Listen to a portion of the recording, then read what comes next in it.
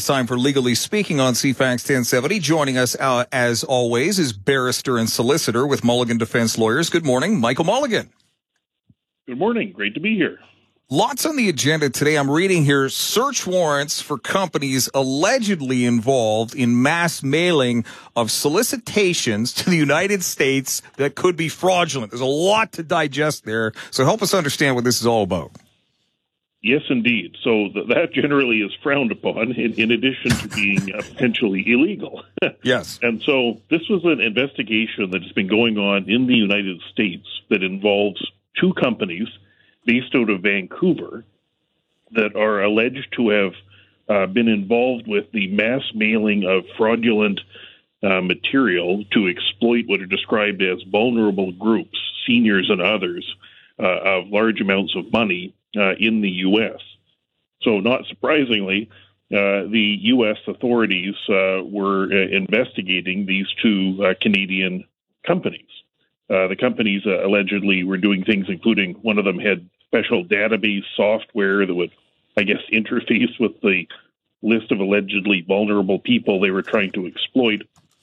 And so the U.S. authorities wanted to have a search done to gather information about what in fact was going on at these two Vancouver companies. So how does that work? If you're a U.S. investigator and you're trying to get a search warrant in Canada, well, you can't go to a U.S. court and ask for it. They don't have any authority in Canada. And so the way that works is that Canada and the United States have an agreement. It's often referred to as a mutual legal assistance agreement. It's got a much longer name if you spell it all out, but it's a mutual legal assistance agreement with respect to investigating criminal matters. Mm-hmm.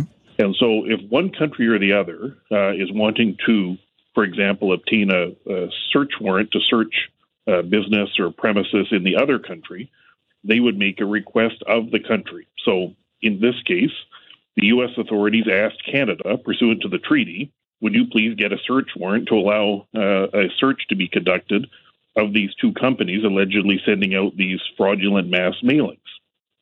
And so the Ministry of Justice Canada made the application on behalf of the United States, got the search warrant, and then a search was conducted of these two Vancouver companies.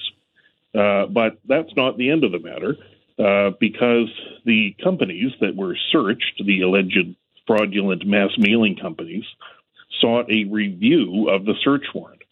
And that kind of a review is often referred to as a Garofoli review. And the way that works is this. When a search warrant is being applied for, it's necessarily being applied for what's called ex parte. The other person being searched, for example, isn't there to oppose it or ask any questions about it. Mm-hmm. And so when a police agency is applying for a search warrant, there's an obligation that they provide full and frank disclosure about what it is they want to search for, why they believe there's evidence in that place. And then the judge would review the application and determine whether the search warrant should be issued. But after the fact, like after the search is carried out, the person or company that was searched could challenge the search warrant and have one of these kind of hearings, which just occurred. And that kind of hearing that would review that decision to issue the search warrant is referred to as a Garofoli review. Now, on that kind of a review, the judge doing the review doesn't ask themselves, would I have issued the search warrant? It's kind of like the deference that would be provided when there's an administrative decision and there's a judicial review of it. Okay. And similarly, the judge doing the Garofoli review of whether that search warrant should be issued needs to approach it from the perspective of, could the initial judge have granted the search warrant on the basis of the information that was before them, along with what can be referred to as amplification or further evidence about what was in the search warrant application. And so on that Garofoli review, the judge might, for example, permit the cross-examination of the person who issued the warrant or other evidence to come before them. And they could look for things like, did the party applying for it, did they fail to disclose important things, or did they put misleading evidence in the application? Or is there some new evidence which would go to whether the original judge could have issued the search warrant at all? But the whole review is conducted from that perspective of, could the original judge have properly issued the search warrant, not would I, the reviewing judge, have decided to issue a search warrant. And so that's what was conducted in the review, the Garofoli review, which was just completed, looking at whether the government of Canada should have been granted the search warrants to search these businesses in Vancouver to help out the U.S. investigation. And so the judge here heard additional evidence about what was going on and permitted examination of the information that was originally provided, but ultimately concluded on that basis that I've indicated that the original judge who did issue the warrant issued it properly. And it's important that there be that prior judicial authorization for a warrant. Yes. Our system doesn't involve, go and kick the door down and then ask permission later. Yeah. It does need to be, approval in advance. But there is then provision for this kind of a review after the fact. And that's important as well because, of course, when the warrant was applied for, the person getting searched didn't have any opportunity to stick their hand up or call other evidence or challenge or ask questions about it. And so here, these two companies were permitted to do that, and there was a thorough review. And the judge conducting the review concluded that, indeed, the judge who initially granted the warrant did have a basis for doing so. And so the result of the challenging the warrant was unsuccessful.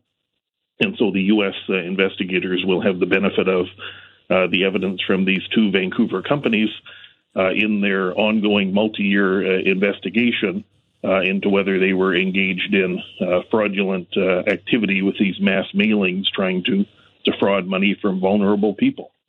There it is. All right. Michael Mulligan, barrister and solicitor with Mulligan Defense Lawyers. We've got two more stories left in our agenda for this week. Would it be preferable for us to take the break now before we jump into the second, or do the second and then jump into a break a little late?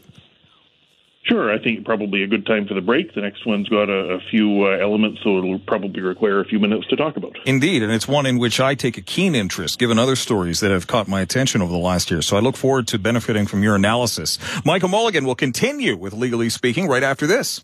Legally Speaking on CFAX 1070, Michael Mulligan, barrister and solicitor with Mulligan Defense Lawyers, continuing. Michael, the second story, the provincial court upholding a decision to mass adjourn criminal cases due to COVID-19. What's the story? Yes, indeed. So back on March 17th of last year, that was the day when British Columbia issued the public health emergency that started all of what we've been dealing with now for more than the last year. Well, I guess it didn't start it was the response to it. But on that very same day that British Columbia declared a public health emergency, the British Columbia Provincial Court, in the form of the chief judge, issued a directive which adjourned all out-of-custody criminal matters en masse that were scheduled between March 18th and May 16th. They just put them all off.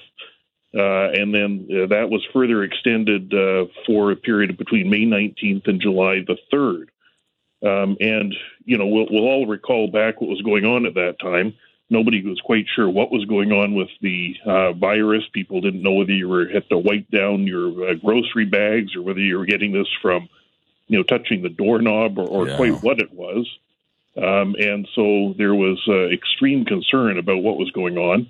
And at that time, of course, the courts hadn't been modified to try to increase safety. We've since then done things like plexiglass has been put up and they've moved desks apart and that kind of thing. And they've adopted all manner of policies to put as much as can be done online. Like, appeals are heard by Zoom and sentencings are done by MS Teams to try to reduce the risk to everyone involved.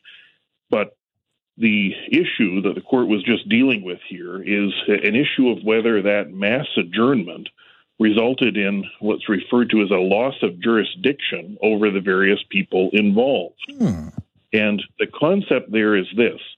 The Provincial Court of British Columbia is a statutory court. It means it was sort of created by statute. It doesn't have inherent jurisdiction like, for example, the British Columbia Supreme Court would have. And when you have a court of inherent jurisdiction, like the BC Supreme Court, some of the powers of the court aren't things which have been sort of delegated by the legislature or by the Parliament. It has constitutional authority to deal with some matters. And we saw that, for example, with recently where the provincial government was trying to transfer authority to deal with some car accident matters to that civil resolution tribunal. Yes. And the Chief Justice of the BC Supreme Court concluded, no, you can't do that. You don't have authority to do that. That's within the jurisdiction of the court, and it's not up to you. Thanks so much. Now, that is a different circumstance from what would happen with a court that is statutorily created. So, for example, with the British Columbia Provincial Court, its authority derives from statute. So you'd have to look at things like go to the criminal code and look up and see, okay, well, what can a provincial court judge do, right? You look it up, you have to find some authority for anything the court wishes to do. Yes. And one of the elements there would be the issue of jurisdiction over the individual accused in a criminal case. There has to be some authority to require somebody to show up in front of the court to be dealt with according to law, right? The police can't just go and, drag somebody in off the street and say, here you are, judge, do something with this person. Yes. Right? Yeah, absolutely. There's a process in place. You have to have some authority to arrest the person, and then you could release them if, for example, on an undertaking that might require the person to attend court, or there could be a warrant issued for somebody's arrest, something to compel the person to come there.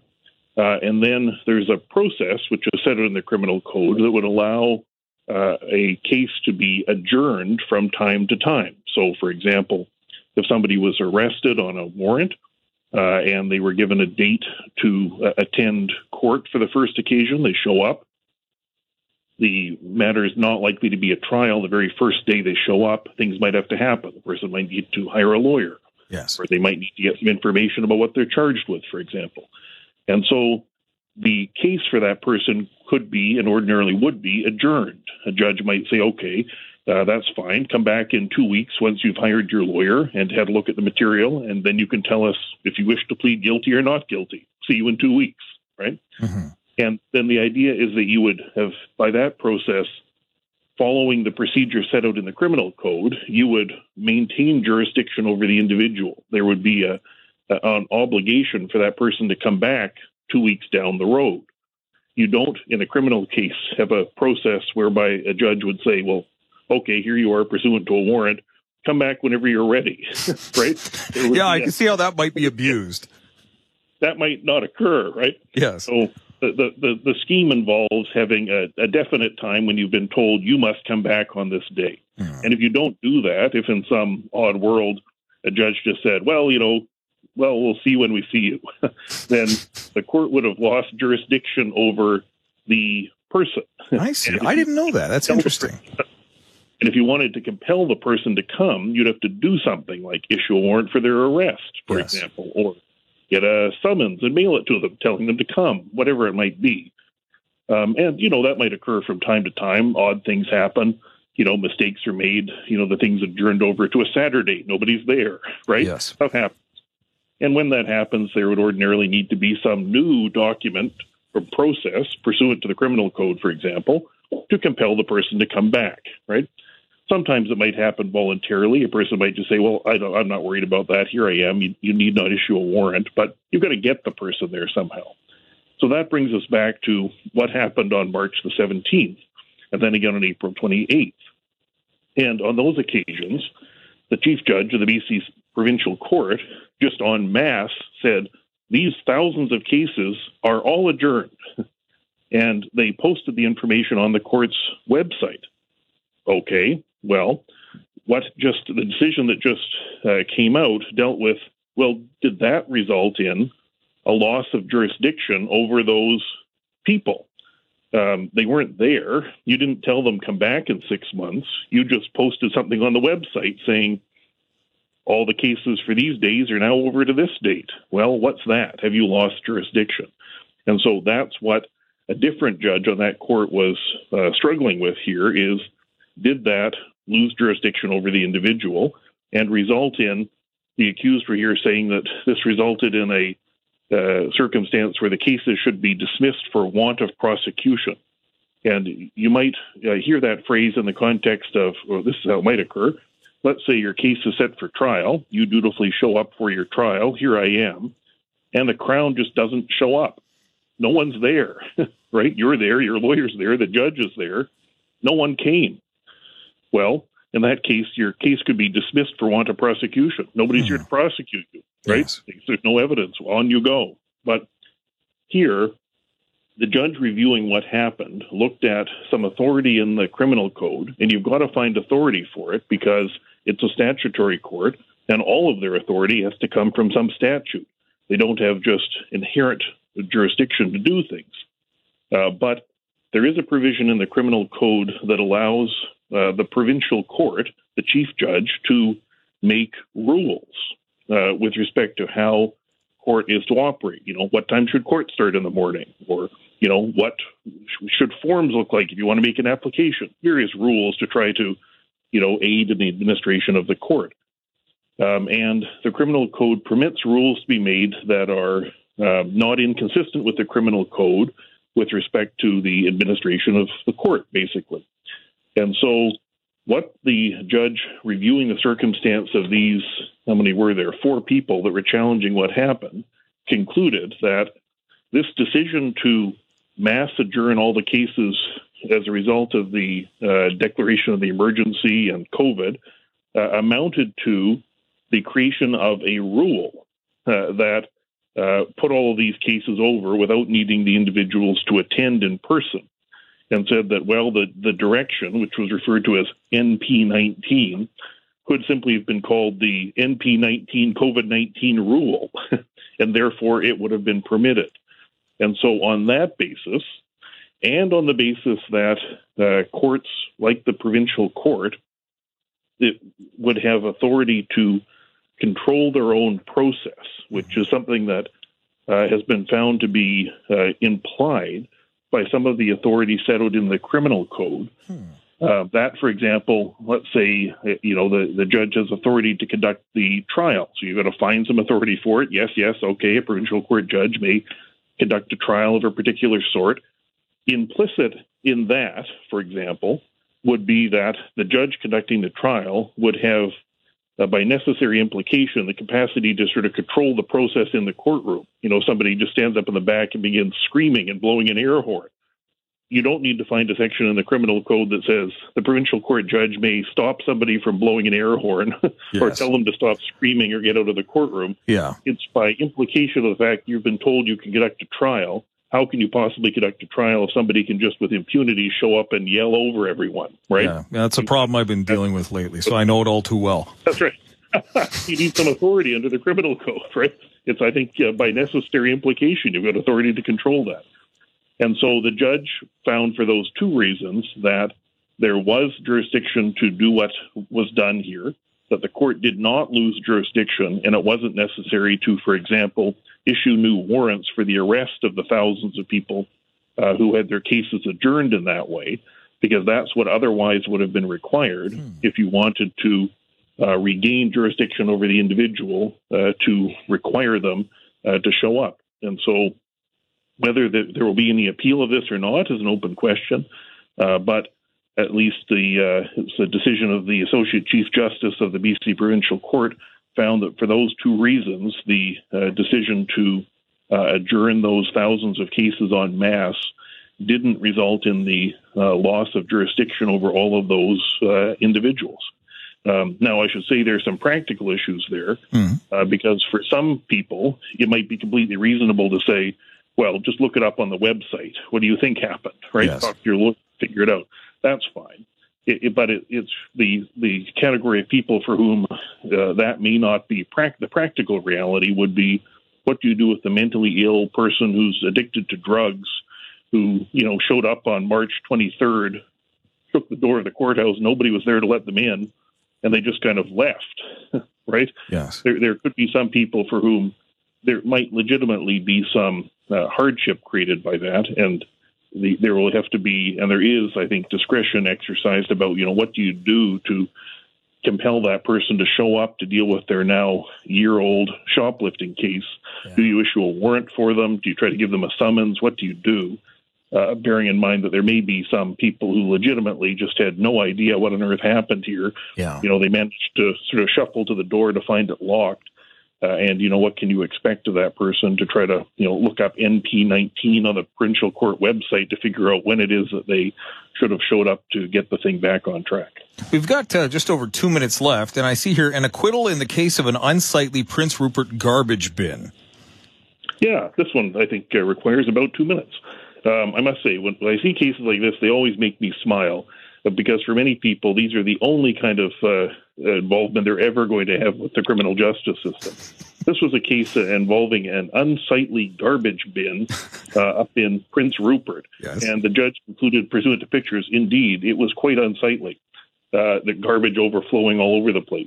But the particular bylaw specified this: no owner or occupier of real property shall allow that property to become or remain unsightly.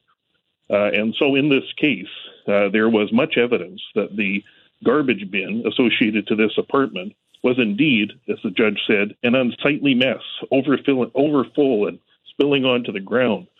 The challenge was that there was no evidence that the garbage bin was in fact located on the property of the apartment building. It was in a back alley behind the apartment building, which may well have been property owned by the city of Prince Rupert itself. Oh. Which by the city of Prince Rupert to ensure that, being the owner of the property, that the garbage bin wasn't unsightly.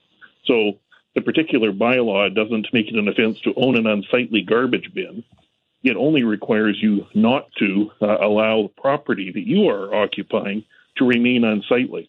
And so, as the judge pointed out, perhaps the city should have cleaned it up or charged the person under some other bylaw. I do not know. That is not what I'm here to decide. But there was no evidence that the particular apartment building in question was allowing its property to become unsightly. It may just have been heaving its garbage into the alley in this overflowing bin, which doesn't, in fact, constitute a bylaw infraction. And there we go. And court time was expended to determine that. That's correct. In the middle of COVID, we conducted the trial. But I've got to say that about this. This case is an example, like many other things, like traffic court decisions. For many people, they are the only time they're going to have anything to do with the criminal justice system or the legal system at all. And so, in my view, it is very important that when somebody, a sort of an ordinary person, winds up in this kind of a case, that we deal with it in a fashion which is careful and, legally rational and well analyzed and independent, because that's going to have an impact on this person's perception of the criminal justice system and the legal system. And in many cases, that's the only experience somebody's going to have. And people, often those are going to be your witnesses and jurors and so on potentially very important cases down the road. So in my view, it's a really good and happy thing that we do take seriously people alleged to have had overflowing garbage bins or went through the red light and ensure that they have a fair trial.